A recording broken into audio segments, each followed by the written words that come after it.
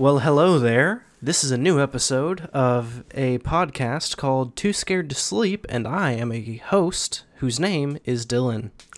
Hi, guys, and welcome to another episode of Too Scared to Sleep. I don't know why I let him open up every episode. It's because I'm the one who pushes play. You don't know when I start. That's true. It's always something strange. Yeah, I try to keep it fresh, keep it original, get a little bit funky. We're all glad you're here. We're here hanging out. It has been raining. It has been raining its ass off. It's been raining its ass off. I have to mow my fucking lawn again. Another dad thing that I have to do. That's why I like living in an apartment, because I fucking hate mowing the lawn. I'm going to have to again. I just did. Boomer's been acting weird all week long. Every time it rains, he's scared. He's been hanging out with me. He's a big, fraidy cat. And when I came in here, he went to got in the room and got situated, and then he came in here and he looked at me. He actually and now made he's eye just contact. hanging out. He's chilling in the corner right next to me, and he's so cute. Yeah, there was a box of Connects, which are like Legos, in that spot over there, and he looked at that. He looked at the box, and then he looked at me, and then he looked at the box again, like, you need to move this box for me, because he's been laying there all day long because of the rain. That's his designated, which is so weird. I don't know what's wrong with him. He's got a whole queen size bed he could lay on. He's got 2 couches in the living room, but he wants to lay over there in the middle of all these toys. Weirdo. He just loves me. He wants to come hang out with me. He wants to be here where his best friend is. That's true. So I watched the documentary Hail Satan over the weekend. So good. Yes. I started it and then got distracted, so I haven't been able to finish it, but I'm hoping to finish it tonight. It's really good. And it's so just, it's so timely. Because last week, the state of Texas signed into law one of the most restrictive anti-abortion bills in the country. Yeah, they said the government can't control what people do, so we'll make sure that you can't have a mask mandate in the city, but the government's going to control what these people do, so you can't get an abortion. Yeah, the government can't control what people do. Just today, they got closer to setting it up where anyone in Texas can walk around with a gun on their hip if they want to, without having to register, without having to go through a background check, without having to go through the license to carry class. Anybody can do it, like it's the fucking Wild West down here. And you know why? Because the government can't tell us what to do. Unless, of course, you're a woman who's, been impregnated through rape or incest, or you're having a child and that child has serious deformities, or you might die in the delivery of that child. God forbid you want an abortion or need an abortion for any reason under the sun, because we're not going to let you do that. No. But you don't have to wear any masks anymore, and you can carry a gun anytime you want to. Yeah. No matter what your background is. Also, we're not going to do anything to help the children that are being born that couldn't be aborted. There's so much about this that's just so fucking wrong. It's so fucking stupid. And the problem is that it's being championed by so many fundamentalist Christians that it's just disgusting. It's just so gross. I hate it. Everything about it just makes us incredibly upset. And do you know why? It's because we believe in bodily autonomy and human rights, because we're not pieces of shit. Yeah, exactly. That's how we feel. So my daughter had a birthday. We're gonna shift gears from that, because we're just gonna get angry and angry and angrier. Yeah. Almost 3 weeks ago, my daughter had a birthday, and her mom planned a birthday party at Peter Piper Pizza. Peter Piper Pizza. Peter Piper Pizza is the pizza people pick. Damn. And she decided, okay, so you don't know this because you don't have kids. Before COVID, if you wanted to have a birthday party and you were going to invite one kid in the class, you had to invite all the kids in the class, right? Because you can't do that thing where you just invite a couple of kids. Which is fucking stupid. Why would I invite people that I'm not friends with? Fuck them Dylan, clowns. it's not like that. Dylan, think about it on the other end. If you were the weird kid. Yeah, I've been that weird kid. Try to imagine yourself being the weird. I know that's a stretch for you. Fuck off. Just kidding. No, but I mean, you have to invite every kid, right? Or you don't invite any kids. I mean, you can. I mean, but it doesn't make sense. Like, okay, here's where, and this is where I'm coming from. Like, I am somebody who has been in school much more recently than you. If I'm not friends with somebody, why would I invite them? You don't have to invite every kid. I don't know, because my son got invited to a pool party, and there were only like 4 kids there. Now, here's the thing about this. Okay. we're in the middle of a global pandemic, which is still going on, despite what Texas my daughter is. And the kids that are in her age group of class, because she's in kindergarten, are not old enough to get the vaccine. Yeah. Okay. So it's a bunch of nasty, gross children with nasty, gross we all know COVID. What you think about, and then they are nasty and gross. But their mom invited every single kid in that fucking class. Turns out there's 20 kids in that class. Because just today she graduated from kindergarten, and I went to the award ceremony and I counted the number of kids because I wanted to be able to tell this story accurately. There's 20 kids in her class. About 18 of them showed up for this birthday party. It was pandemonium in that God. Peter Piper pizza. That is a nightmare hellscape. There were a lot of kids. Yeah. Too many kids. Far too many. For there to be a global pandemic. My kids' mom should have pared down that guest list. But she had a really good time. She loves this TV show called Star versus the Forces of Evil. I've heard of it. Yeah, it was a Disney show. And now it's on Hulu, and we've watched it probably 4 times all the way through. Every single fucking episode. She loves the show because... anyway, she just loves it. She identifies with the characters. So I made a gift list. I converted your birthday gift list to my daughter's birthday's gift list and put a bunch of Star versus the Forces of Evil stuff on there. And she actually got a whole costume. Like she wears a distinctive dress and tights. And I made sure that I got those for her. And then my dad and my mom bought her the magic wand that Star uses in the show because she's got magical powers. She's a magical princess, of course. Okay, cool. This fucking thing costs $50. Good Lord. Which is all the reason that I need to think is that we need to buy ourselves a 3D printer. Yeah, honestly. Because we could make these things by ourselves. I mean, yeah, no, a 3D printer would be cool as shit. Yes. But I would want to be able to make something that we could sell so that we could make some of that money back. Because the printers themselves are not expensive, but that resin material, that shit adds up. Yeah, well, that Star versus the Forces of Evil wand was $50 on Amazon. It's a lot of dollars. So even if we made one and sold it for $40, we'd make our money back. That's true. That's true. Because you're only going to spend maybe $10 worth of, what is that stuff called? It's like resin or plastic. Polymer, blah, blah, blah, blah, blah. I don't know what it's called. Remember when we used to work at Harbor Freight, people would come in and ask if we had any of that? Yeah. No, God, no, we don't have that. We're Harbor Freight. Are you Harbor fucking Freight, kidding me? bro. No. Pick your battles, man. Mm-hmm. Or do you have pool filters? Do you have aquarium bulbs? Those are some of the things that we used to hear. Obviously, we God, don't. it was so crazy. We have cheap tools. Yeah, if you don't know, I mean, it's been years and years. How many years ago? It's been 5 years ago when that happened. Almost 6 years ago. Oh my God, was it really? Yeah, as a matter of fact, it's been almost 6 years. Holy shit. Dylan and I met because I was the night manager at Harbor Freight Tools, and he was an employee there when he was just a baby. And the weirdest thing about that store is that store's in the middle of New Braunfels where we live, and it was haunted for yes, it was. No apparent reason. Like there was never like an Indian burial ground, Native American burial ground. I mean, everything is a Native American burial ground. Everything. To be fair, everything is a Native burial ground. There, I had lived here forever and ever and ever since I was a kid, and there's no reason to believe that anything ever happened there. There was never a witch's coven. It was never a Baptist church. It was never any of those things. It used to be a world gym, as a matter of fact, at one point.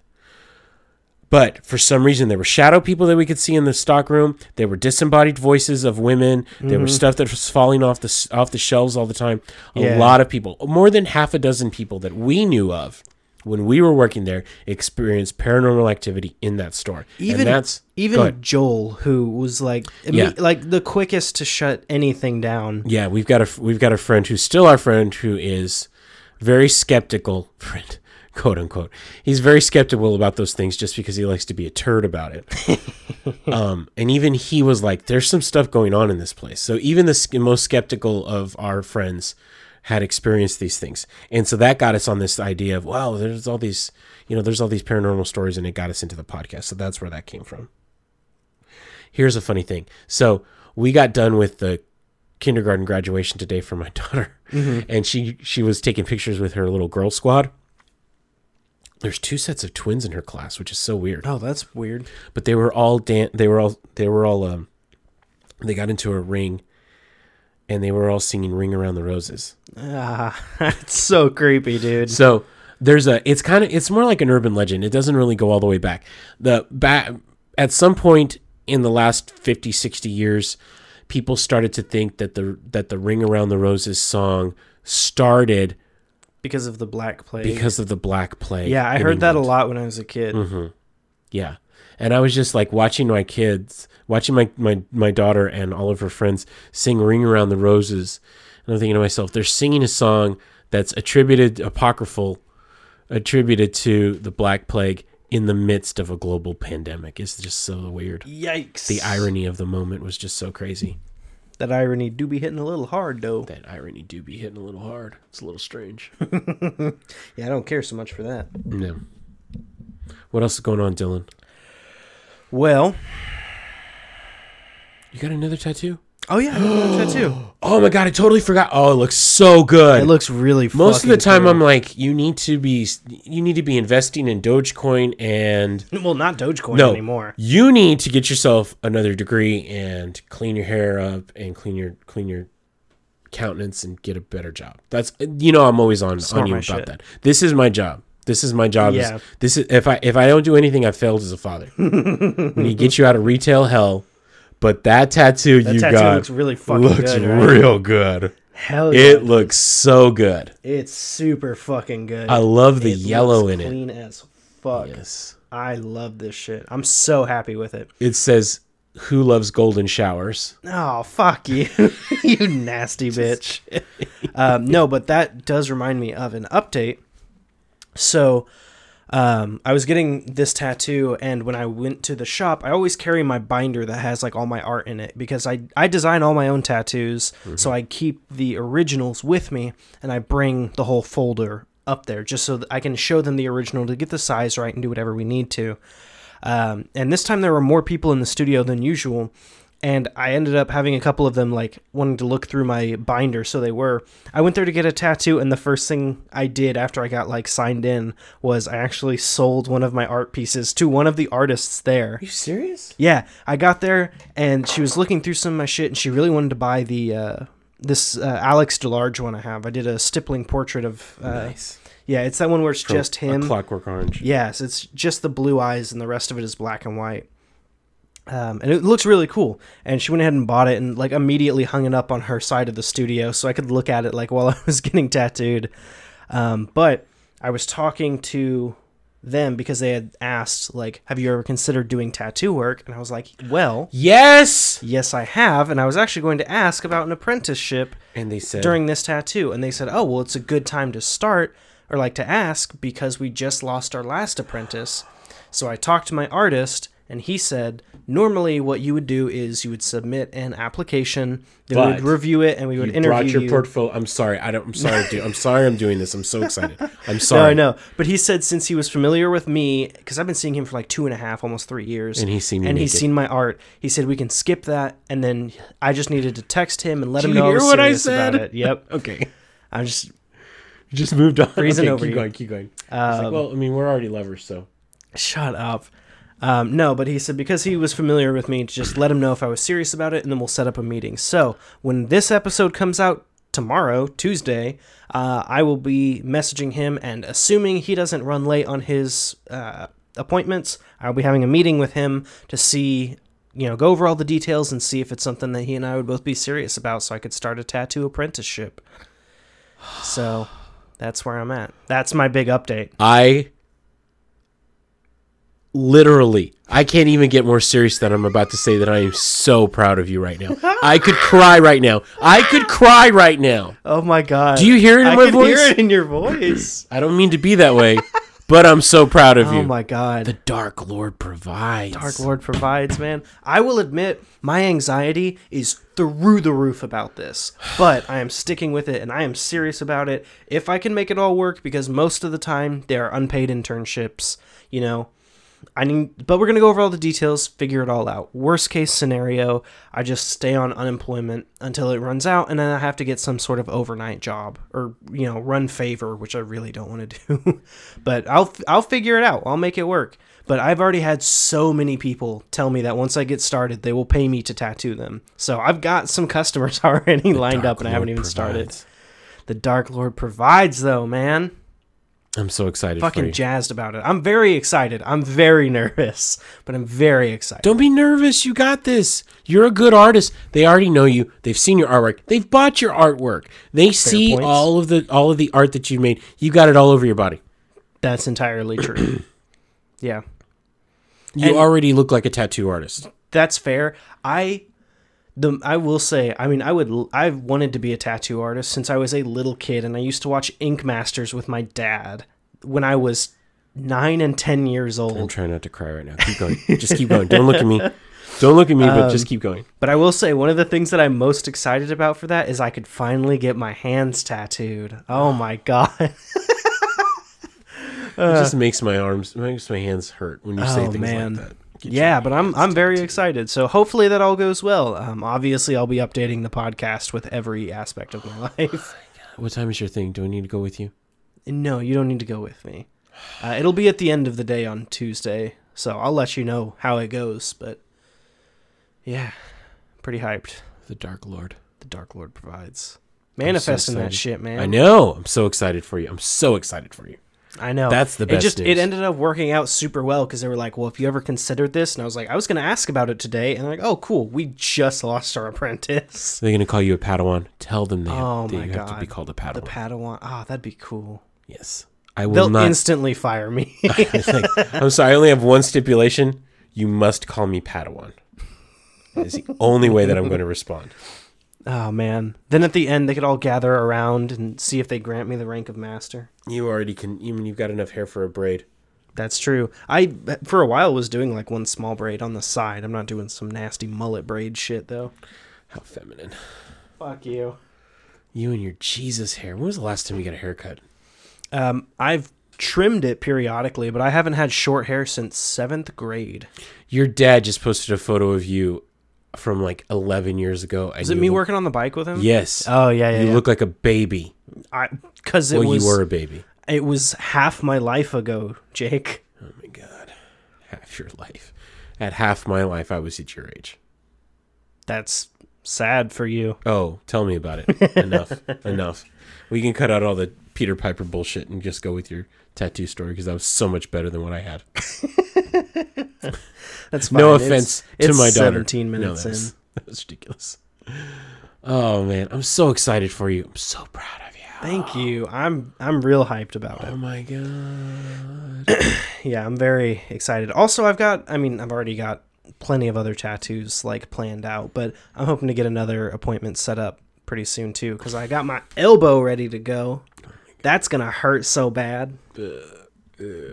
Do you see how cute Boomer is right now? Look at that. Oh, my God. Look at him. Oh, he's rolled up like a little kidney bean with his back legs tucked into his front legs and his head all... But he's moving around. There he does it. Oh, my God.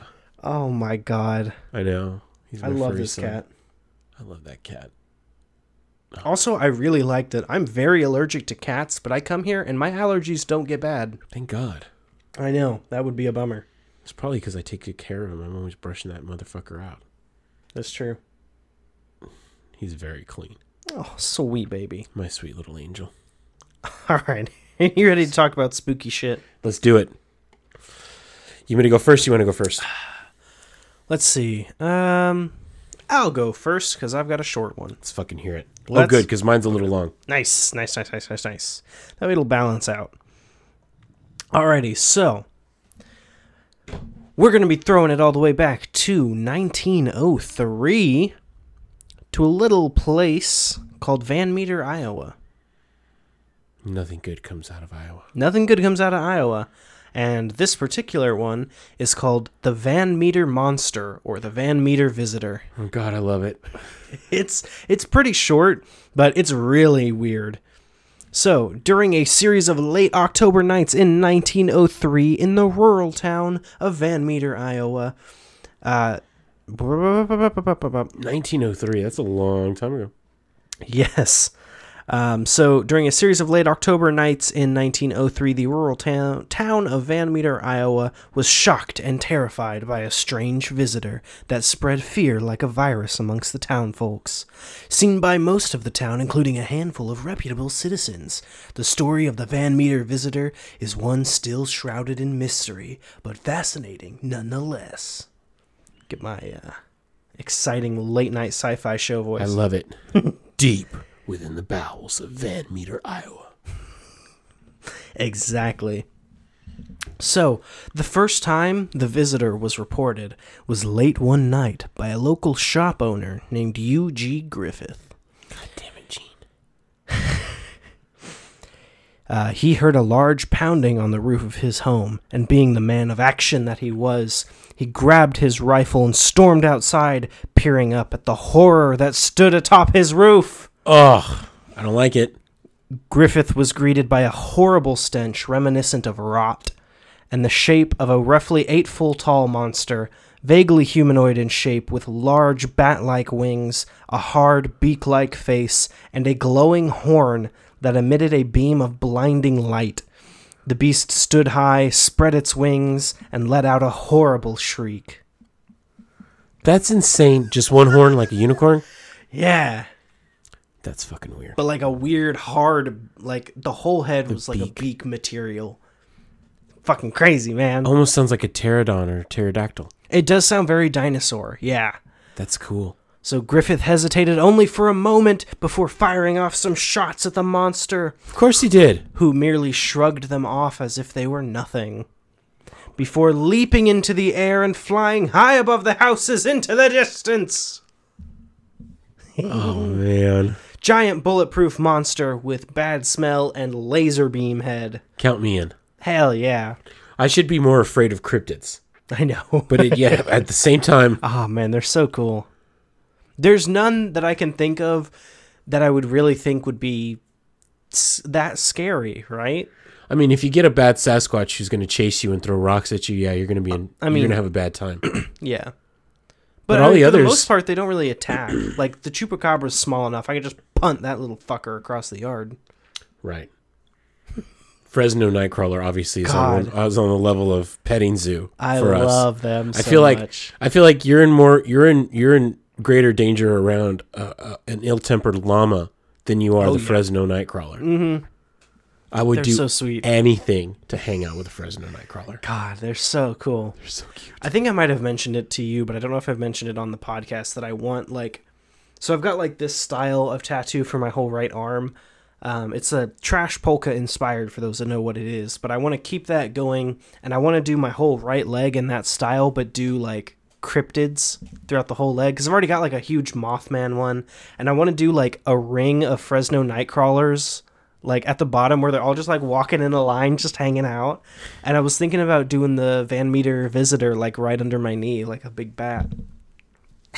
I've got ideas, man. I want to do a whole cryptid leg. And then you're going to be like, do you want to see Bigfoot?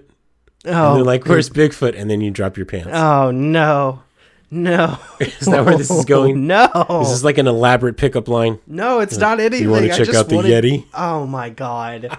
I just wanted cool monsters. I call this on one the leg. Yowie. Oh. I'm sorry. You're abominable. I am abominable. Anyway, let's get back to the story. The devil made me do it. The devil made me do it, yes. So, as soon as the very next night, the beast was back in town again. Jesus Christ, here it comes. Yes, and this is a pretty small town. I've only seen like 1 or 2 images of it, but it looks exactly like an old Western TV show. Like the rickety old buildings all like crammed next to each other with nothing but dirt around. Nice. And it's like bars and doctors and like just nothing. It's all really shitty. Yeah. Like, I mean, it's 1903. What do you expect? It's over 100 years ago, so yeah. Yeah. Also, Iowa. It's Iowa. Iowa. So, the beast is back in town again. This time, it was reported as being seen leaping from rooftop to rooftop, spreading its horrible odor. And this time, it was seen by 2 other respected members of the town, the doctor and the banker. These two men saw the beast at different times during the night, but it was the same night. The doctor was seeing it on the roofs, and for some fucking reason, also tried to shoot at it. And the banker, named Peter Dunn, saw it on the ground, like walking around, and shot at it too. Because these guys don't fuck around. They see something, and they just go for the gun.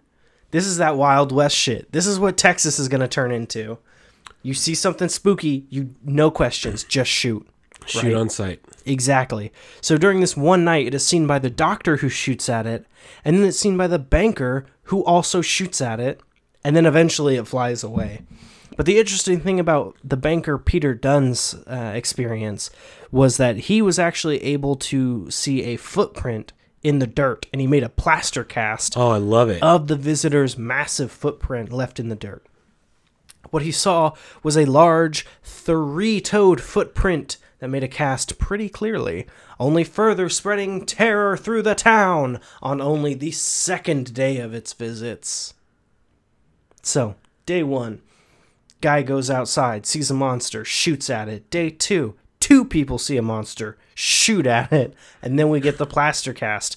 And then, the very next day, a man known as O.V. White, who is known throughout the town for being an incredible marksman, referred to as, quote, a deadeye with a gun. Holy shit. Yeah, got some gunslinger shit. He came outside one night upon hearing a bizarre noise, and what he saw was the most horrifying image that I could possibly imagine this thing doing, which was crouching on a telephone pole, staring directly at him. I'm not okay with that. And after seeing this, like so many others, he decided that the best choice of action would be to shoot at it and try to kill it. Now, he fired off a few well-placed rounds just because he's a fucking gunslinger and he can do whatever the fuck he wants. Apparently so. But again, the monster just shrugged him off and was seen leaping from house to house like a kangaroo to flee the attack. But it was during this night, or during its fleeing this time, that it was also seen by a store owner named Sidney Gregg, as well as a local high school teacher who described it as a, quote, antediluvian monster. Ain't that a $5 word? I'm telling you. Hell yeah. She's like been waiting her entire life to use that. She's like, oh my God, my time has come. Oh my God. The stars aligned for her. Mm-hmm. Yeah, so again, every one of these 3 nights, it has been shot at and now seen by a whole bunch of different people. You know, you have a whole bunch of like minor people that are seeing this, but we're getting most of the accounts from the more respected members of the town, which lended a lot of credibility to it at the time. Because, I mean, you've got doctors, bankers, shop owners, teachers, not just like the local drunks. I was about to say that. Haha, nice. Not just the town wacko. Exactly. But we are now at 3 straight days of terror from the Van Meter visitor. The town folks finally did what I have been waiting to report on for all 3 seasons of this show. We're finally getting an angry mob. Angry mob time, baby! And it's not from Texas? And it's not from Texas! You'd think. Oh my God. But finally, after 3 straight days of being terrorized by this monster that's doing nothing other than just hanging out and looking at shit, they formed the angry mob. He's not even bothering anybody. No, he's literally just showing up on people's houses and walking around. It's no big deal. He's just there and everybody sees him and is like, oh, you know what I should do? Blow its brains out. It's not even like he's taking shits on people's cars or anything. No, he's just hanging out. Like he does some weird, creepy shit, like stand on a telephone pole and just stare at you. Be. He'll go away. Exactly. Just don't feed him.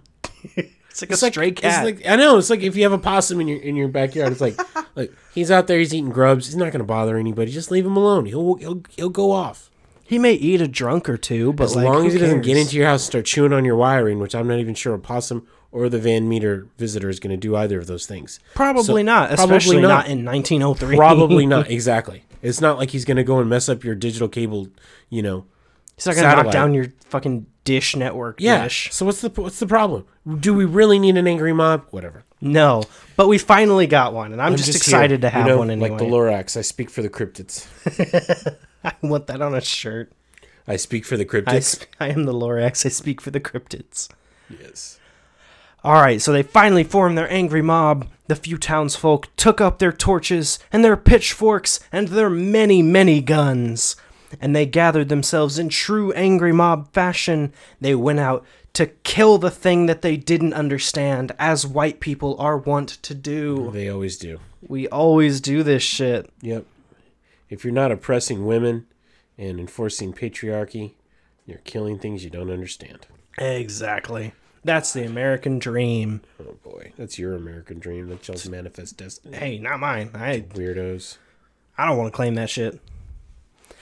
All right, so they finally get their mob together, and leading this mob, and led by their angry mob hero, Mr. J.L. Platt Jr. They stormed to the northeastern part of town, where it was reported that a bizarre sound was coming from, can you guess it? The roof. An old abandoned coal mine. Oh my god. Fucking hitter after hitter with this story, man. You couldn't write a better story for this. No, you could not. It is so good. So, upon heading to the mouth of the mine, the bizarre and horrible shrieking they heard was described by the local Des Moines paper as follows. Quote, "Presently the noise opened up again, as though Satan and a regiment of imps were coming forth for battle." End quote. And that ain't some cool shit. We don't know what side of that battle we'd be on, but whatever. Keep going. Let's see. And from the darkness of the pit emerged the Van Meter visitor, a great winged beast with a glowing horn and horrible shriek, and with it was another of the same kind, a smaller Van Meter visitor, perhaps a child or a mate. I'm not okay with this. This is like the plot of Mac and Me. Fuck off. No. Oh, no. They're just trying... I'm too upset about this. They're just trying to nest. All they're trying to do is hang out, and they're living in an abandoned coal mine. Not bothering anyone. They weren't doing shit to anybody. Not bothering. They didn't steal any townsfolk, right? They didn't eat anybody. They didn't eat any children or goats. They didn't attack anybody. They didn't even attack the livestock. It's not like Mr. Whiskers couldn't be found. Exactly. Oh my god. Yeah, but they show up to this thing's house, guns blazing, and then it comes outside with its little buddy, and it's like, hey, what the fuck? Oh god. And with a horrible scream and a streak of blinding light, the beast escaped. The two of them escaped together. They flew off into the sky. Only to return to the same spot, because it was their fucking home, in the next morning, where the mob still waited. Are you serious? They stuck around and waited for it, because they wanted to rid the skies of the demons forever. I don't enjoy this. Keep going. Cryptid Conservation. Cryptid Conservation Corps. CCC. Triple C. That's us. So, the two Van Meter visitors land back at their home, and they are greeted with the fury and the ammunition of a small army that are just unloading a hail of bullets upon them.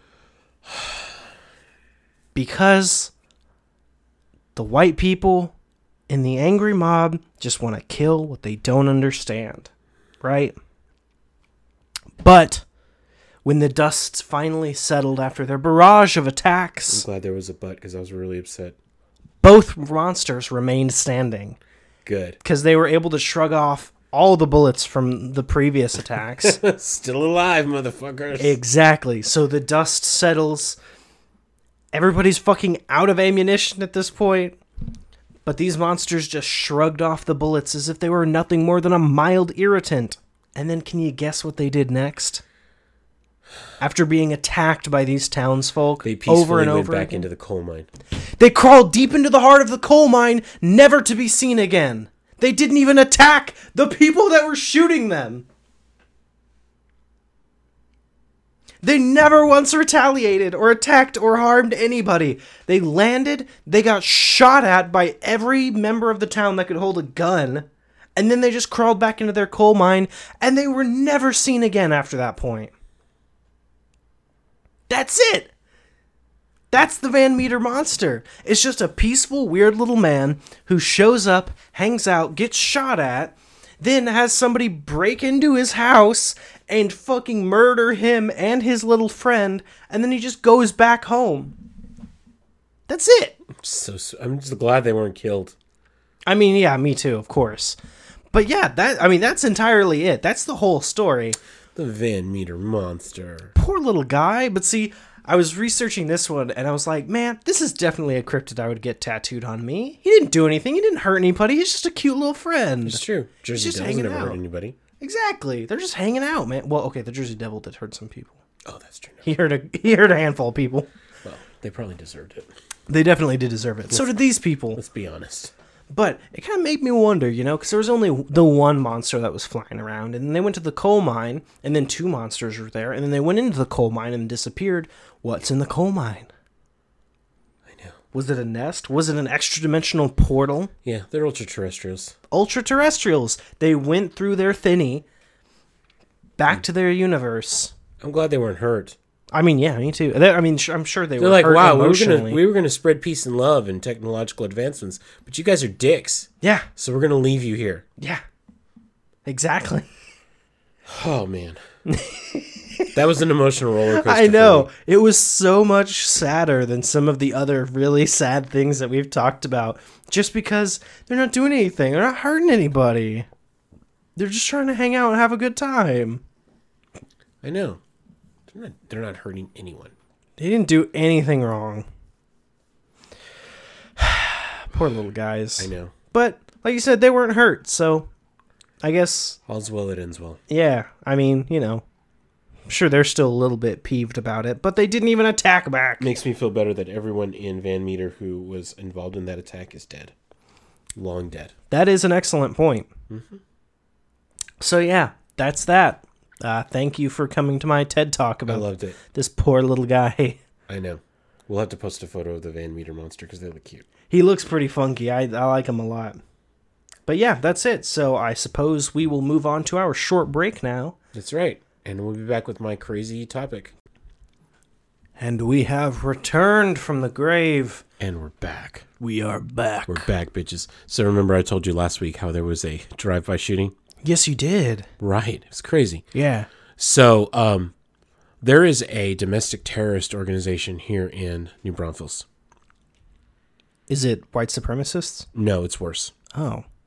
It's called the Moms of New Braunfels. Oh, God. It's a Facebook group filled with Karens. Disgusting. A group of Karens is called a complaint. This is the mother of all Karens. I mean, it's just, they're so horrible. They hate each other. They hate themselves. They talk shit about everyone in there. There's a Moms of New Braunfels uncensored Facebook group that is filled with people who are even far more extreme. They really are domestic terrorists. They really are. They will ruin people's lives all the time. Oh, I'm sure. I have zero doubt in my heart about Guess that. who is just balls deep in all of the cheesemint, all of the tea, all of the gossip in Moms of New Braunfels? Is it Amy? It's my kid's mom. Yeah. She's into it. So, like 2 hours after that drive-by shooting bullshit happened, and it was very benign. It was very, I mean, it was like, it wasn't exciting at all, basically. Mm-hmm. It really wasn't exciting. She messages me and she says, "Was there a shooting?" And I said, "What are you talking about?" I always like to give her shit. I'm like, "What are you talking?" She's like, "Well, the Moms of New Braunfels." And I'm like, how many times have I told you I don't want to hear anything about the Moms of New Braunfels? Yeah, honestly. And so then it just, those people have moved. The family's moved out of that apartment that's across the street from my place. So they're not even there anymore. But yeah, they hear about it all the time. She knew about it. She wanted to be all involved in it. I give her as little information as I can because I like to mess with her that way. I'm not going to feed into that bullshit. No, that's fucking stupid. Because all they do is gossip with each other and talk shit about each other. And I mean, it's just horrible. What you should have done was start a disinformation campaign and just give her, like, just make this elaborate, crazy story. Say it was like, this group of roving bikers and they came through hunting down anyone with, sport bikes, and say you just narrowly missed a chance of getting killed. Just make it sound real outlandish. Get real weird with it. I should have, because that's a good answer. That's a good story. Mm-hmm. Yeah, I'll start that. There'll be another chance. Trust me. There'll be another chance. Are you saying you're gonna make a shooting? No. Are you gonna commit a shooting? No, absolutely not. Okay. Absolutely not. Cut that out. All right. No, I'm kidding. You're not wide enough. No, I'm not. I don't care that much. Dylan, are you ready to talk about Jack the Ripper? Oh, fuck. Yes, I am. Fuck, yeah. Here's the funny part. In the pantheon of serial killers, obviously Jack the Ripper is up there when it comes to notoriety. But at the same time, and we know this from last season, or maybe this season. No, we know this from last season. There is an order to this, the number of victims. Mm-hmm. And Jack the Ripper doesn't even hit the top 10. Oh, not even the top 50. There are people out there. Very few actual victims, but it's a cool story. But it's a cool story, and it's shrouded in a lot of mystery. So a lot of this is going to be apocryphal. Parts of it are going to be legend and urban legend. But we're just going with it because everybody knows parts of the story of Jack the Ripper. And the reason that I thought about this was because we were just watching From Hell, which you weren't even watching that much. No, because it's not that good of a movie. No. But anyway, we were watching From Hell, which has Johnny Depp in it, and is surprisingly not directed by Tim Burton because both of those guys have hard-ons for each other. Yeah. It's like, oh, directed by Tim Burton. I wonder who's going to be in it. Probably Helena Bonham Carter and Johnny Depp. Because they can't do anything without the three of them. Anyway, so everybody knows Jack the Ripper was never identified, but he was a serial killer. And he was active in a largely impoverished area of Whitechapel, the Whitechapel district of London, back in 1888. In both the criminal case files and the contemporary journalistic accounts, the killer was called the Whitechapel Murderer and Leather Apron, more than Jack the Ripper. Mm. But we all know him as Jack the Ripper. Okay. The Leather Apron's pretty cool. Leather Apron sounds cool. Attacks ascribed to Jack the Ripper typically involved female prostitutes who lived and worked in the slums of the East End of London. Their throats were cut prior to abdominal mutilations. The removal of internal organs from at least 3 of the victims led to proposals that their killer had some anatomical or surgical knowledge. Rumors that the murders were connected intensified between September and October of 1888, and numerous letters were received by media outlets and Scotland Yard from individuals purporting to be the murderer. The name Jack the Ripper originated in a letter written by an individual claiming to be the murderer that was disseminated in the media. This letter is widely believed to have been a hoax and may have been written by journalists in an attempt to heighten interest in the story and increase their newspaper circulation. Mm. But there was one letter, the From Hell letter, received by George Lusk of the Whitechapel Vigilance Committee that came with a half of a preserved human kidney. That was supposedly taken from one of the victims. The public came increasingly to believe in a single serial killer known as Jack the Ripper, mainly because of both the extraordinarily brutal nature of the murders and media coverage of the crimes, because it was all over the place. Oh, yeah. This kind of thing sells newspapers. Extensive newspaper coverage bestowed widespread and enduring international notoriety on the Ripper, and the legend solidified. A police investigation into a series of 11 brutal murders committed in Whitechapel and Spitalfields. Why would you name anything Spitalfield? That's gross. Oh my God. These happened between 1888 and 1899. Some of these murders were unable to be connected conclusively to the 1888 murders, some of the stuff that happened afterwards. There are 5 victims that we're going to be talking about: Marianne Nichols, Annie Chapman, Elizabeth Stride, Catherine Eddowes, and Mary Jane Kelly. These are known as the Canonical 5, and their murders between August 31st and November 9th of 1888 are often considered to be the most likely to be linked. Okay. The murders of all these people were never solved, and the legends surrounding these crimes became a combination of historical research, folklore, and pseudo-history. Ooh. Yes. So, here's what happened. Back then, in the mid-19th century, Britain experienced an influx of Irish immigrants who swelled the populations of the major cities. They were having a potato famine, including the East End of London. If I'm wrong about that, your dad will be the one to tell me.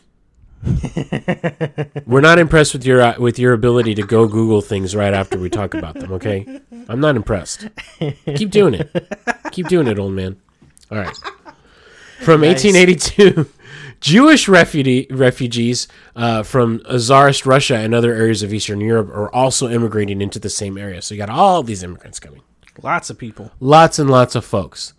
The parish of Whitechapel in London's East End became increasingly overcrowded, with the population increasing to approximately 80,000 inhabitants by 1888. That's a lot now, even more back then. Mm-hmm.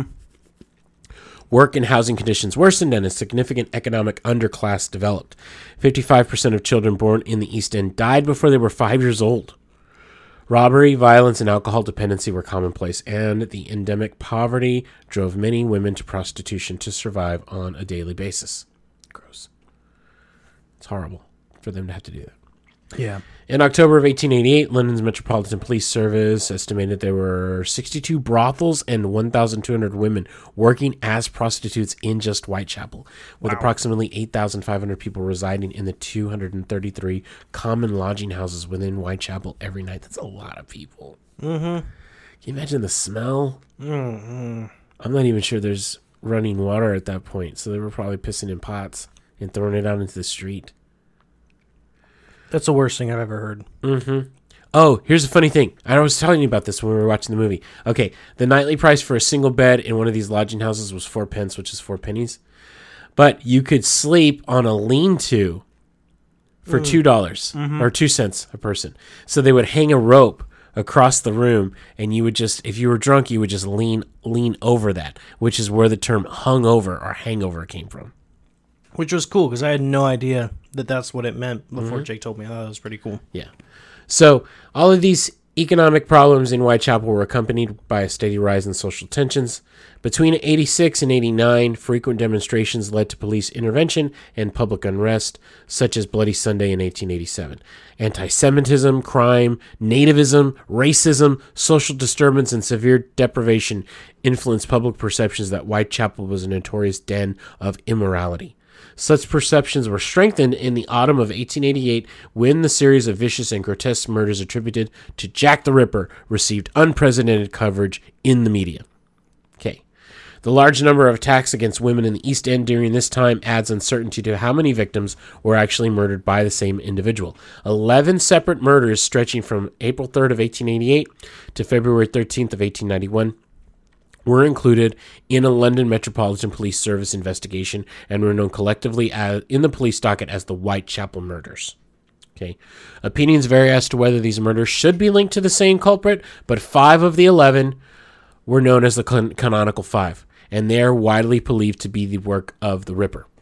Most experts point to the deep slash wounds to the throat, followed by extensive abdominal and genital area mutilation, the removal of internal organs, and the progressive facial mutilations as the distinctive features of the Ripper's modus operandi.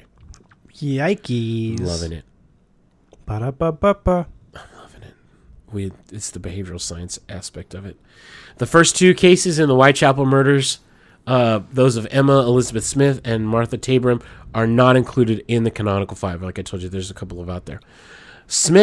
Emma Elizabeth Smith, was robbed and sexually assaulted in Osborne Street at approximately 1:30 a.m. on April 3rd of 1888. She had been bludgeoned about the face and received a cut to her ear. A blunt object was also inserted into her vagina, rupturing her peritoneum. Ow! Sorry, guys. That one's a yikes. Mm-hmm. She developed peritonitis and died the following day at the London hospital, of course. Oh. It's just gross there. I mean, yeah. Can you? Oh, my God. Can you imagine how horrible it would be to have to go to a hospital during that time period? Nobody washed their hands. Mm-mm. You'd have doctors with lab coats that were just covered in blood. Yeah. It was a thing. And nobody's washing hands, nobody's cleaning. I mean, the smell would be bad everywhere, but the smell of a whole bunch of dead bodies and gross blood-covered doctors spreading their nasty germs and shit all around. Oh my God. Mm-hmm. So the victim, Smith, stated that she had been attacked by 2 or 3 men, one of whom she described as a teenager. This attack was linked to the later murders by the press, but most authors attribute Smith's murder to an East End gang just violence unrelated to the Ripper case. Martha Tabram was murdered on a staircase landing in George Yard, Whitechapel, on August 7th of 1888. She suffered 39 stab wounds to her throat, lungs, heart, liver, spleen, stomach, and abdomen, with additional knife wounds inflicted to her breasts and vagina. I'm sorry, guys. This is just how it is. Yeah, also a yikes. I know. All but one of Tabram's wounds had been inflicted with a blade instrument, such as a penknife, and with one possible exception, all the wounds had been inflicted by a right-handed individual. Tabram had not been raped. The savagery of this murder, the lack of obvious motive, and the closeness of the location and date to the later canonical Ripper murders led police to link this murder to those later committed by Jack the Ripper, so they thought this was a precursor. However, this murder differs from later canonical murders because although Tabram had been repeatedly stabbed, she had not suffered any slash wounds to her throat or abdomen like the canonical 5. Many experts do not connect Tabram's murder with the later murders because of the differences in these wound patterns. Okay, so let's go on to the 5. Mary Ann Nichols, Annie Chapman, Elizabeth Stride, Catherine Eddowes, and Mary Jane Kelly. The body of Mary Ann Nichols was discovered around 3:40 in the morning on August 31st, Friday of 1888, in Bucks Row, Whitechapel. Nichols had last been seen alive approximately 1 hour before the discovery of her body by a Miss Emily Holland, with whom she had previously shared a bed at a common lodging house in Thrall Street in Spitalfields. Her throat was severed by 2 deep cuts, one of which completely severed all the tissue down to the vertebrae. Her vagina had been stabbed twice, and the lower part of her abdomen was partially ripped open by a deep, jagged wound, causing her bowels to protrude. Several other incisions inflicted to both sides of her abdomen had also been caused by the same knife. Each of these wounds had been inflicted in a downward thrusting manner. You've got a man here who hates women. Yeah, obviously. That's what it is. This is like better than Girl with the Dragon Tattoo. Although those are really good books. Yes. 1 week later, on Saturday, September 8th of 1888, the body of Annie Chapman was discovered at approximately 6 a.m. near the steps at the doorway of the backyard of... God, that's a lot of stuff there. 29 Hanbury Street. She was in the backyard doorway. As in the case of Mary Ann Nichols, the throat was severed by 2 deep cuts. Her abdomen had been cut entirely open, with a section of the flesh from her stomach being placed upon her left shoulder, and another section of skin and flesh, plus her small intestines, were removed and placed above her right shoulder. Someone's just disassembling her in the fucking street. How do they have time to do this? This is not easy work. This is ridiculous. Chapman's autopsy also revealed that her uterus and sections of her bladder and vagina had been removed. At the inquest into Chapman's murder, Elizabeth Long described having seen Chapman standing outside this 29 Hanbury Street at about 5:30 a.m. in the company of a dark-haired man wearing a brown deerstalker hat and a dark overcoat. Deerstalker hat. That's what Sherlock Holmes historically wore. That's what that looks like. According to this witness, the man had asked Chapman the question, "Will you?" To which Chapman had replied, "Yes." So obviously, soliciting for services.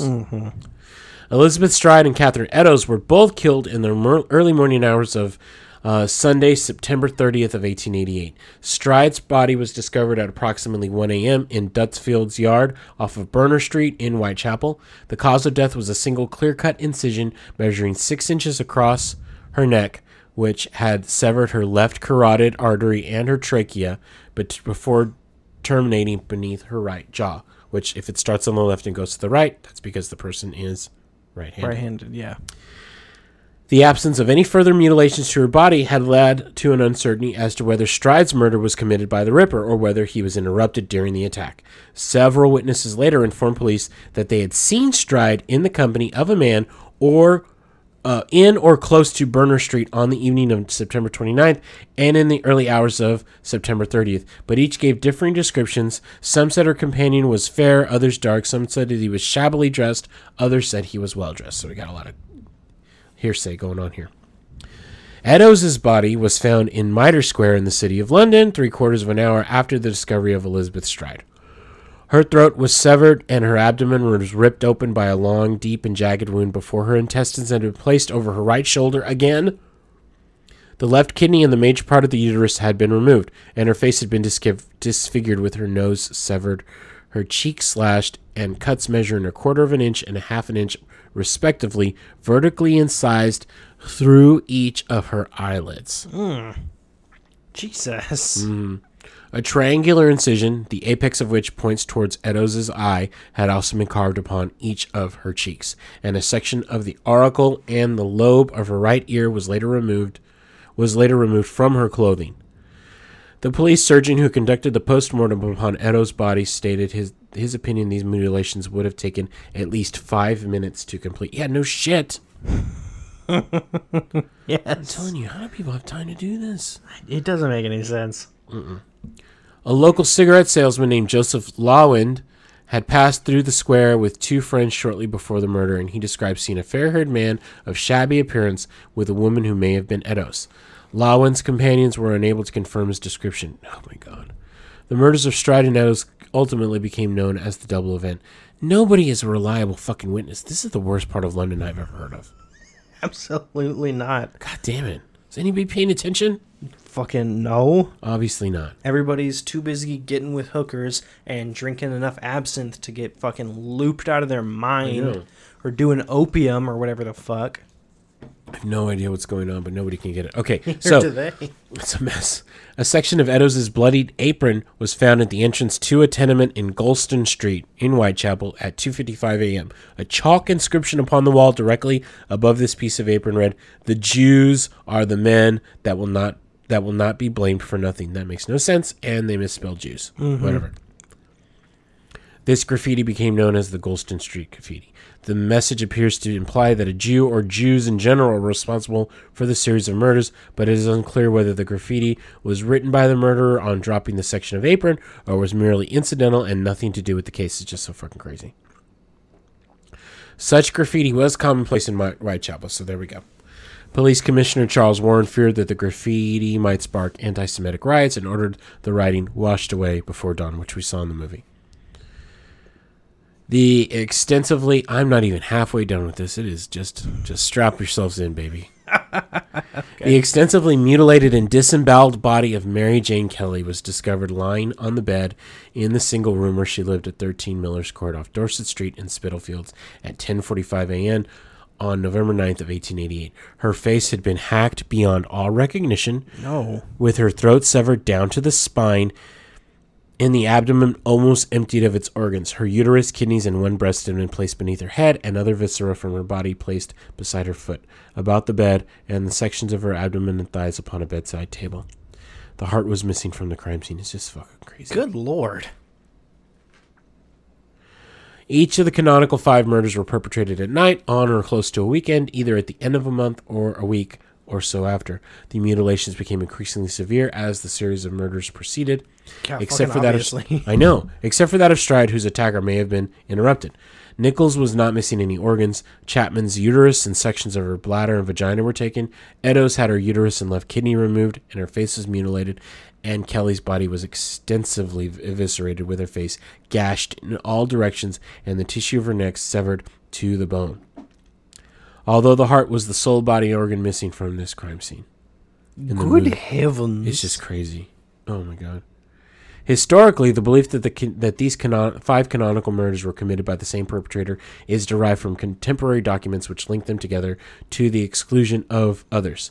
In 1894, Sir Melville Macnaghten, Assistant Chief Constable of the Metropolitan Police Service and head of the Criminal Investigation Department, I hope he feels important with all that bullshit. I know, it's too much. Too many titles, man. What? Too many titles for a guy who never found Jack the Ripper. Yeah. Who never solved this case. Right. Piece of shit. He says the Whitechapel murderer had 5 victims and 5 victims only. That's what he said. Oh, well, look out. You almost cracked the case here. God. Fucking clown. I know. Similarly, the canonical 5 victims were linked together in a letter written by a police surgeon named Thomas Bond to Robert Anderson, head of the London CID, on November of 1888. Some researchers have posited that some of the murders were undoubtedly the work of a single killer, but an unknown larger number of killers acting independently were responsible for the other crimes. Authors Stuart P. Evans and Donald Rumbelow argued that the canonical 5 is a Ripper myth and that 3 cases, Nichols, Chapman, and Eddowes, can definitely be linked to the same perpetrator, but that less certainty exists as to whether Stride and Kelly were also murdered by the same individual. Conversely, others suppose that the 6 murders between Tabram and Kelly were the work of a single killer. Dr. Percy Clark, assistant to the examining pathologist, linked only 3 of the murders and thought that the others were perpetrated by weak-minded individuals induced to emulate the crime. Copycats. Mm-hmm. McNaughton did not join the police force until a year after the murders, and his memorandum contains serious factual errors about possible suspects. There you go. Mary Jane Kelly is generally considered to be the Ripper's final victim, and it is assumed that the crimes ended because of the culprit's death, imprisonment, institutionalization, or immigration. The Whitechapel murders file details another 4 murders that occurred after the canonical 5, but they're not linked. So, do you want to hear about the other ones who are not linked? Yeah, might as well. All right, here we go. These ones are Rose Milett, Alice McKenzie, the Pinchin Street Torso. Oh my God, I can't believe I almost went over this and didn't read it. And Francis Cole. So we're going to start off with 26-year-old Rose Milett, who was found dead in Clark's Yard, High Street, on December 20th of 1888. There was no sign of a struggle, and the police believed that she either had accidentally hanged herself by her collar while in a drunken stupor or committed suicide. However, faint markings left by a cord on one side of her neck suggested Milett had been strangled. And the inquest into Milett's death, the jury returned the verdict of murder. So that one's a little bit iffy. But we're going to go on. Alice McKenzie was murdered shortly after midnight on July 17th of 1889 in Whitechapel. She had suffered 2 stab wounds to her neck, and her left carotid artery had been severed. Several minor bruises and cuts were found on her body, which also bore a 7-long-inch superficial wound extending from her left breast to her navel. One of the examining pathologists, Thomas Bond again, believed this to be a Ripper murder, though his colleague George Baxter Phillips, who had examined the bodies of the 3 previous victims, disagreed. Opinions among writers are also divided between these 2 suspects. Those who suspect Mackenzie's murder copied the modus operandi of Jack the Ripper to deflect suspicion from himself, and those who ascribe this murder to Jack the Ripper. So there's a lot of speculation there. Mm-hmm. Here we go with the Pinchin Street Torso. Good Lord, I'm so excited. This was a decomposing headless and legless torso of an unidentified woman aged somewhere between 30 and 40, discovered beneath a railway arch in Pinchin Street in Whitechapel on September 10th of 1889. Bruising about the victim's back, hip, and arm indicated that she had been extensively beaten shortly before her death. The victim's abdomen was also extensively mutilated, although her genitals had not been wounded. She appeared to have been killed approximately 1 day prior to the discovery of her torso. The dismembered sections of the body are believed to have been transported to the railway arch, hidden under an old chemise. Crazy. Wow. Just a torso. Just a torso. That's... okay. It would be horrible to find any part of a body at any point, but can you imagine finding just a torso? That's the worst possible part of a body to find separated from the rest of it. Finding a head is creepy. Hands, arms, legs, creepy. A torso is the worst possible thing that you can find separated from the rest of the body parts. Mm-hmm, mm-hmm. Oh my fucking God. Yeah, no kidding. It's just insane. That's all they found of her. Ooh. Yikes, can you imagine coming across that? You're just walking your dog. Oh my God. This is the last body in this group. At 2:15 in the morning on February 13th of 1891, a constable named Ernest Thompson discovered a 25-year-old prostitute named Frances Coles lying beneath a railway arch in Whitechapel. Her throat had been deeply cut, but her body was not mutilated, leading some to believe Thompson had disturbed her assailant. Coles was still alive, although she died before medical help could arrive. A 53-year-old stoker named James Thomas Sadler had earlier been seen drinking with Coles, and the two were known to have argued approximately 3 hours before her death. Sadler was arrested by the police and charged with a murder. He was briefly thought to be the Ripper, but was later discharged from court for lack of evidence. Okay. So he never faced it. Mm-hmm. All right. Where are we going from here? There's some other alleged victims. In addition to the 11 Whitechapel murders that I've already listed, commentators have linked other attacks to the Ripper. In the case of Fairy Faye, it is unclear whether this attack was real or fabricated as a part of the Ripper lore. Fairy Faye was the nickname given to an unidentified woman whose body was allegedly found in a doorway close to Commercial Road on December 26th of 1887, after a stake had been thrust through her abdomen. But there were no recorded murders in Whitechapel at around Christmas of 87. Fairy Faye seems to have been created through a confused press report of the murder of Emma Elizabeth Smart, who had a stick or other blunt object shoved into her vagina. Most authors agree that the victim, Fairy Faye, never existed. A 38-year-old widow named Annie Millwood was admitted to the Whitechapel Workhouse Infirmary with numerous stab wounds to her legs and lower torso on February 25th of 1888. She informed staff that she had been attacked with a clasp knife by an unknown man. She was later discharged but died from apparently natural causes on March 31st. Millwood was later postulated to be Ripper's first victim, although this attack cannot be definitively linked to the perpetrator.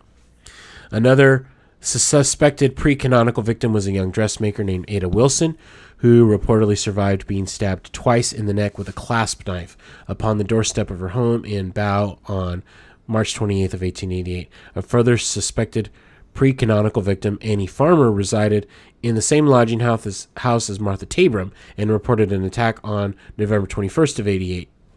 She had received a superficial cut to her throat, although an unknown man with blood on his mouth and hands had run out from this lodging house shouting, "Look at what she has done," before two eyewitnesses heard Farmer scream. Her wound was possibly self-inflicted.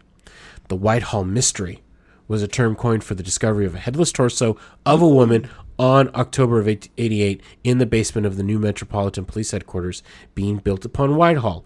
An arm and shoulder belonging to the body were previously discovered floating in the River Thames near Pimlico on September 11th, and the left leg was subsequently discovered buried near where the torso was found on October 17th. Good God. I know. Also, an arm and shoulder. Who doesn't cut off the arm just like at the bicep? Like, who takes a whole ass shoulder too? What the fuck? This is insane, bro. Goodness. Oh my God. Both the Whitehall Mystery and the Pinchin Street case may have been part of a series of murders known as the Thames Mysteries. River Thames, committed by a single serial killer dubbed the Torso Killer. It is debatable whether Jack the Ripper and the Torso Killer were the same person or separate serial killers active in the same area. The modus operandi of the Torso Killer differed from that of the Ripper, and police at the time discounted any connection between the two. Only one of the four victims linked to the Torso Killer was identified, Elizabeth Jackson. She was a 24-year-old prostitute from Chelsea whose various body parts were collected from the River Thames over a 3-week period. Oh, 3 weeks? Oh my God. On December of 29th of 88, the body of a 7-year-old boy named John Gill was found in a stable block in Manningham, Bradford.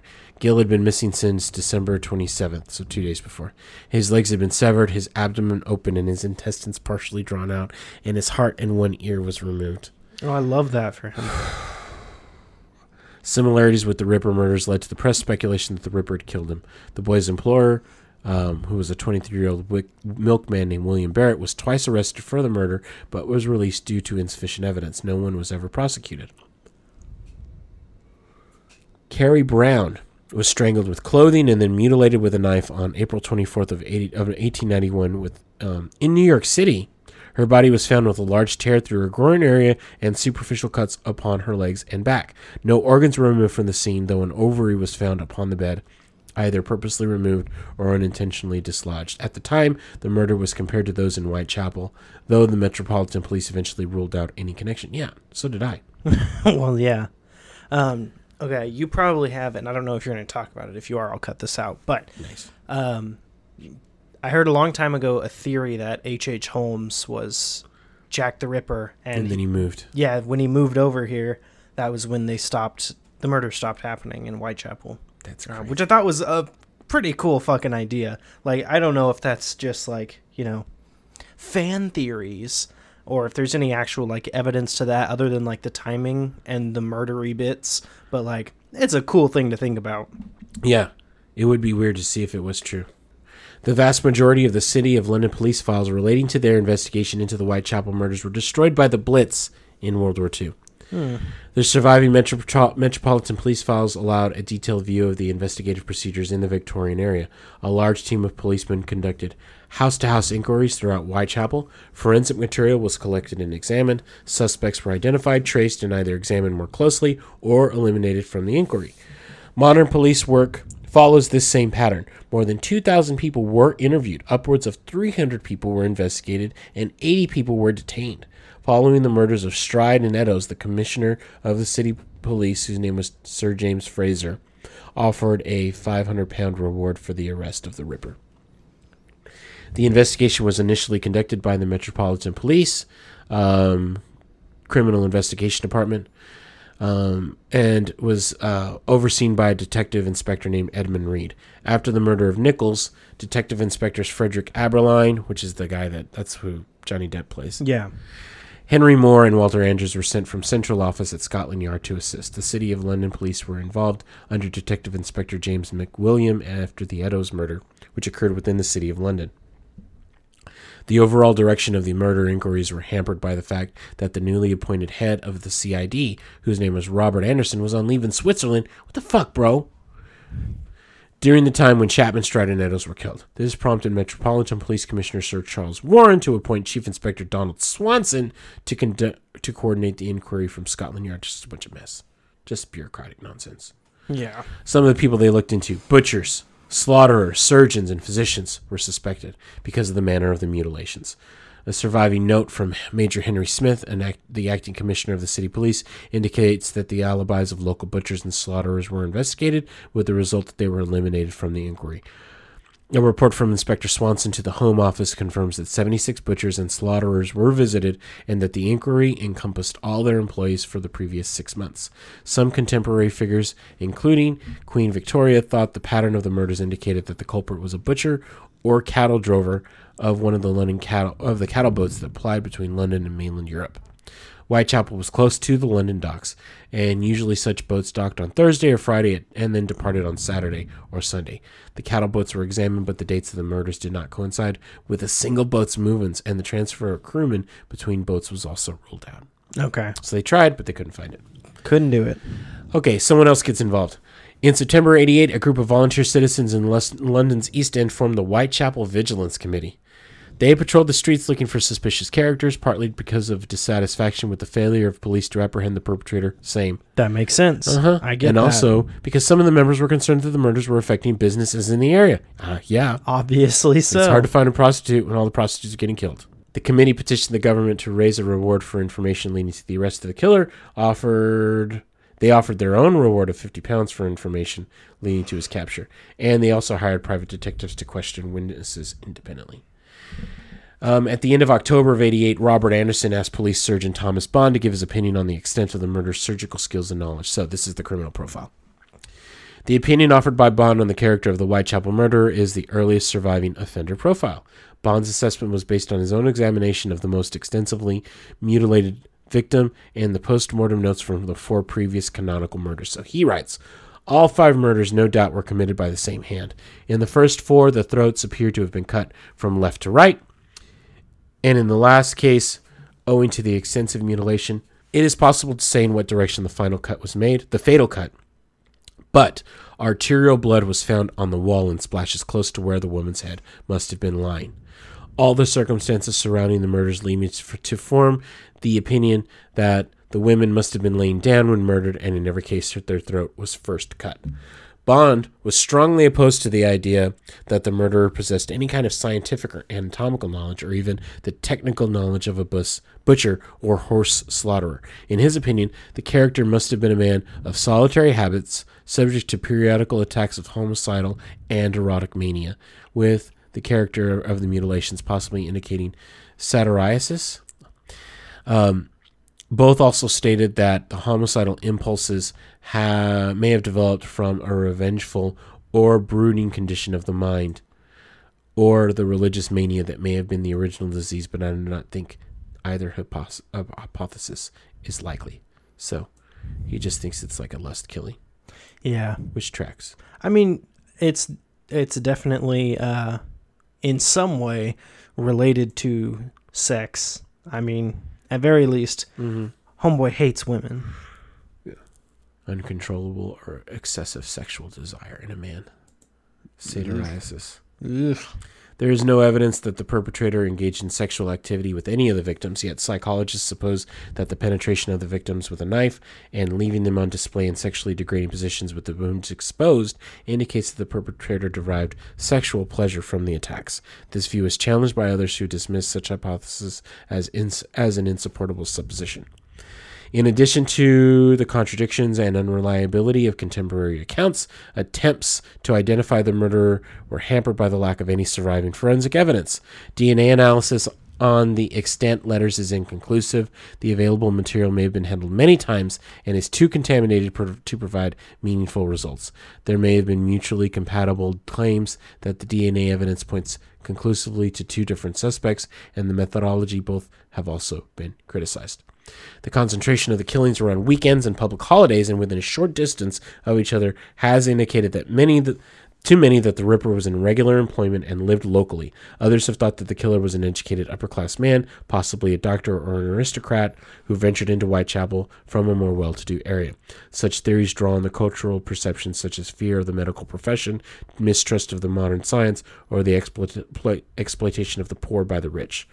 Suspects proposed years after the murders include virtually anyone remotely connected to the case by contemporary documents, as well as many famous names who were never considered in the police investigation, including members of the royal family, an artist, and a physician. Everyone alive at the time is now long dead, and modern authors are free to accuse anyone without any need for any supporting medical evidence. Suspects named in contemporary police documents include 3 in Sir Melville Macnaghten's 1894 memorandum, but the evidence against these individuals is at best circumstantial. There are many varied theories about the identity and profession of Jack the Ripper, but authorities are not agreed upon any of them, and the number of named suspects reaches over 100. Despite continued interest in the case, the Ripper's identity remains unknown. The term Ripperology was coined to describe the study and the analysis of the Ripper cases, and the murders have inspired numerous works of fiction. Over the course of the Whitechapel murders, the police, newspapers, and other individuals received hundreds of letters regarding the case. Some letters are well-intentioned offers of advice as to how to catch the killer, but the vast majority were either hoaxes or genuinely useless. Hundreds of letters claim to have been written by the killer himself, and 3 of these in particular are prominent: the Dear Boss letter, the Saucy Jackie postcard, and the From Hell letter. Saucy Jackie. I know, we're going to get into it. The Dear Boss letter was dated September 25th and was postmarked September 27th of 1888, and was received that day by the Central News Agency and was forwarded to Scotland Yard on September 29th. Initially, it was considered a hoax, but then Eddowes was found 3 days after the letter's postmark with a section of one ear obliquely cut from her body. The promise of the author to clip the lady's ears off gained attention.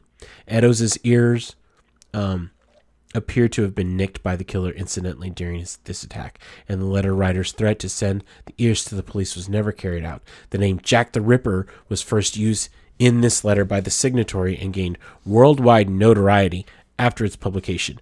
Most of the letters that followed copy the letter's tone. Some sources claim that another letter dated September 17th of 1888 was the first to use the name Jack the Ripper, but most experts believe that this was fake.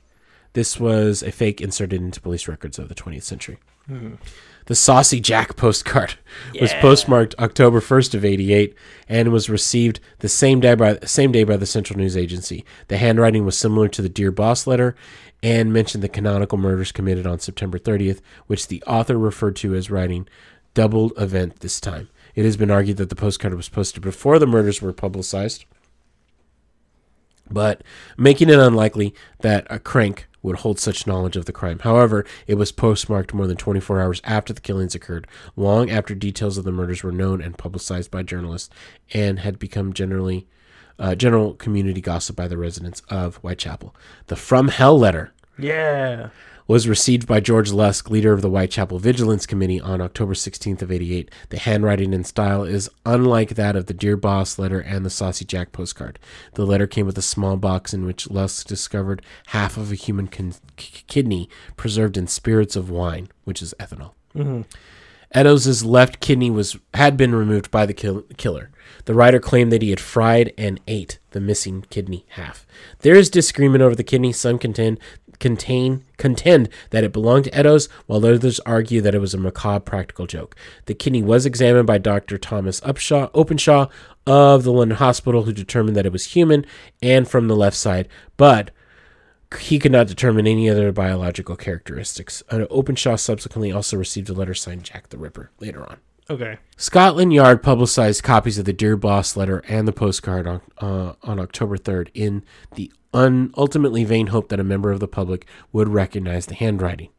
Charles Warren explained in a letter to Godfrey Lussington, Permanent Undersecretary of the State for the Home Department, I think the whole thing a hoax, but of course we are bound to try and ascertain the writer in any case. On October 7th, George R. Sims in the Sunday newspaper Referee implied scathingly that the letter was written by a journalist to hurl the circulation of the newspaper sky high. So there's that whole speculation there. The Ripper murders mark an important watershed in the treatment of crime by journalists. Jack the Ripper was not the first serial killer, but his case was the first to create a worldwide media frenzy. The Elementary Education Act of 1880 made school attendance compulsory regardless of class. As such, by 1888, more working class people in England and Wales were literate. So you got more people writing. Yes. In early September, 6 days after the murder of Marianne Nichols, the Manchester Guardian reported, whatever information may be in possession of the police, they deem it necessary to keep it secret. It is believed their attention is particularly directed to a notorious character known as Leather Apron. Journalists were frustrated by the unwillingness of the Criminal Investigation Department to reveal details of their investigation to the public, and so resorted to writing reports of questionable veracity. Jesus Christ, that's not helpful. Imaginative descriptions of Leather Apron appeared in the press, but rival journalists dismissed this as a mythical outgrow of the reporter's fancy. So it just got crazy. After the publication of the Dear Boss letter, Jack the Ripper supplanted Leather Apron as the name adopted by the press and public to describe the killer. The name Jack was already used to describe another fabled London attacker named Spring-Heeled Jack, who supposedly leapt over walls to strike at his victims and escape as quickly as he came. The invention and the adoption of a nickname for a particular killer became standard media practice, with examples such as the Axeman of New Orleans, the Boston Strangler, the Beltway Sniper. Examples derived from Jack the Ripper include the French Ripper, the Dusseldorf Ripper, the Camden Ripper, the Blackout Ripper, Jack the Stripper, the Yorkshire Ripper, the Rostov Ripper, and even in Thomas Harris's novel Red Dragon, they called Dr. Hannibal Lecter the Chesapeake Ripper. Yeah. Because he was a surgeon. Yeah. The nature of the Ripper murders and the impoverished lifestyle of the victims drew attention to the poor living conditions in the East End and galvanized public opinion against the overcrowded, insanitary slums. In the 2 decades after the murder, the worst of the slums were cleared and demolished, but the streets and some buildings survive, and the legend of the Ripper is still promoted by various guided tours of the murder sites and other locations pertaining to the case. For many years, the 10 Bells Public House in Commercial Street was the focus of such tours.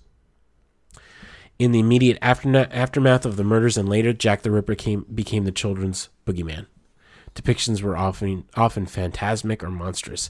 In the 1920s and 1930s, he was depicted in film dressed in everyday clothes as a man with a hidden secret, preying on his unsuspecting victims. Atmosphere and evil were suggested through lighting effects and shadow play. By the 60s, the Ripper had become the symbol of predatory aristocracy and was more often portrayed in a top hat dressed as a gentleman. The establishment as a whole became the villain, with the Ripper acting as a manifestation of upper-class exploitation. Hell yeah. The image of the Ripper merged with or borrowed symbols from such horror stories such as Dracula's Cloak or Victor Frankenstein's Organ Harvest. The fictional world of the Ripper can fuse with multiple genres, ranging from Sherlock Holmes to Japanese erotic horror, which we see. Jack the Ripper features in hundreds of works of fiction and works which straddle the boundaries between fan and fiction, including the Ripper Letters and a hoax diary, The Diary of Jack the Ripper. The Ripper appears in novels, short stories, poems, comic books, games, songs, plays, operas, television programs, and films. More than 100 nonfiction works deal exclusively with Jack the Ripper murders, making it one of the most written about and true crime subjects. The term Ripperology, like I mentioned, was coined by Colin Wilson in the 70s to describe the study of the case by professionals and amateurs. There are periodicals called Ripperana, Ripperologist, and Ripper Notes where you can publish your research. In 2015, the Jack the Ripper Museum opened in East London to minor protests. There is no waxwork figure of Jack the Ripper at Madame Tussauds Chamber of Horrors, unlike numerous murders of lesser fame, in accordance with their policy of not modeling persons whose likeness is unknown. He is instead depicted as a shadow. That's cool. In 2006, a BBC History magazine poll suggested Jack the Ripper was the worst Briton in history. That's crazy. Okay, cool. There's a lot of information there, but my friends... Oh, boy, howdy, that was a lot. That is Jack the Ripper. But fuck, man, that's cool. God, I cannot get over the torso. The torso's still getting me. Right? Just a torso. Just a torso. No hands or legs. Fucking crazy. Damn. It really do be that way, I guess. Mm-hmm. Alrighty, well, thank you for... Jack the Ripper. Hell yeah, man. I know we hadn't done that one yet, so I just thought I would put that sucker together. Hell yeah. Love it. A pretty good little episode here. Got some cryptids, got some mystery killers, got a whole lot of body parts separated from the whole. Lots of trigger warning. Yeah. I'm so sorry, guys. That one was rough. Yeah, there's some rough bits in some of these episodes we got here, but you know what? That's part of our charm. Oh, yeah. You love to hear us talk about it, I hope. Come for the gossip, stay for the gore. Yeah, exactly. But awesome. I mean, that's the episode. Go home. Don't have to go home, but you can't stay here. Come for the gossip, stay for the gore. I love that. I know. It's a good one. All right, guys. Well, we're all over the place. Yeah. TikTok, Instagram, Gmail, Patreon, Redbubble with our t-shirts, all sorts of stuff. We're everywhere. We thank you for your support. Thanks. Look, I feel like we've plateaued with followers, so we need your help.